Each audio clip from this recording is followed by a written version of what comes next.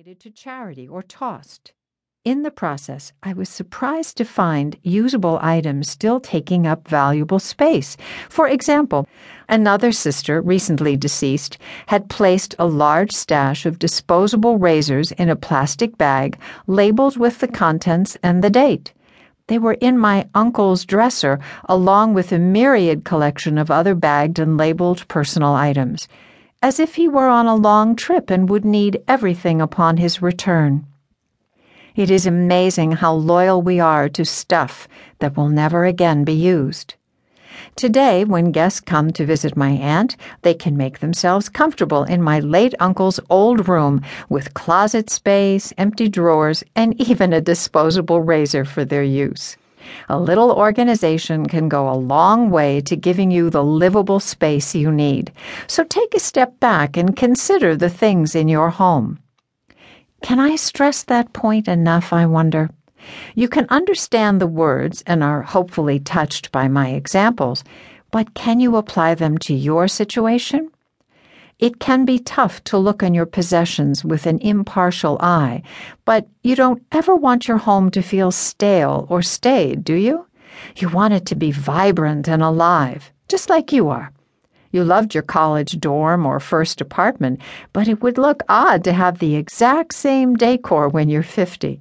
You set up your nursery with great love, but your teenager doesn't even want to see photos of how adorable it was. Time and life march on. We need to keep in step. The Zen of Organizing. When I was growing up, there were no piles in our home. Everything had its place, and my mother insisted that my father and I return items the second we were done using them. No exceptions. I assumed that everyone lived by the same rules. As a young adult, I didn't realize that friends cleaned up before you came over for a visit, that their homes weren't always company ready. And I was lucky to date men as tidy as I was. There was one exception, but he later served as fodder for my classes, so I'm grateful for his complete lack of organizing skills. Still, in many ways, I felt like I was observing someone from another galaxy. When I began to organize people for a living, I saw what a challenge organization can be for many people. My clients laid bare their environments with a mix of vulnerability and fearlessness that opened the door to change. They literally let it all hang out. I heard their excuses, their stories, and their reasons for seeking change. I saw their tax returns and folded their underwear. I had thought organizing was a mechanical skill and discovered it has deep psychological and emotional roots. Digging around in someone's stuff is like reading his or her diary.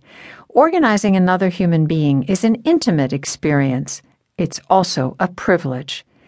Over time, I noticed that a completed space felt tangibly different from when we started. It felt like the home I knew from my childhood and all the environments I had created as an adult. The change created a subtle shift in energy. When I decided to write a book, I initially aimed to share my knowledge with those I could never meet in person. But what would I call this book?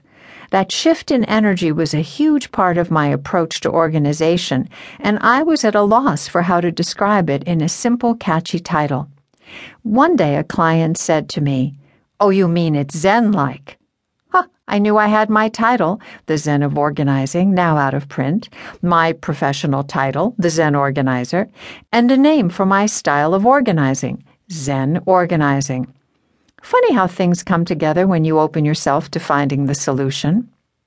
I describe Zen organizing as a system that takes into account the emotional, psychological, physical, and spiritual state you find yourself in as you begin an organizing project. I see you as the all-powerful architect of whatever mess now surrounds you, and I urge you to celebrate that reality. If you are the creator of the worst, you are clearly free now to create the best. Zen organizing works to craft an environment that brings harmony to every part of your being. Most people live in surroundings that sabotage them at every turn. A Zen-organized home nurtures all inhabitants so that they are free to do the work for which they were born.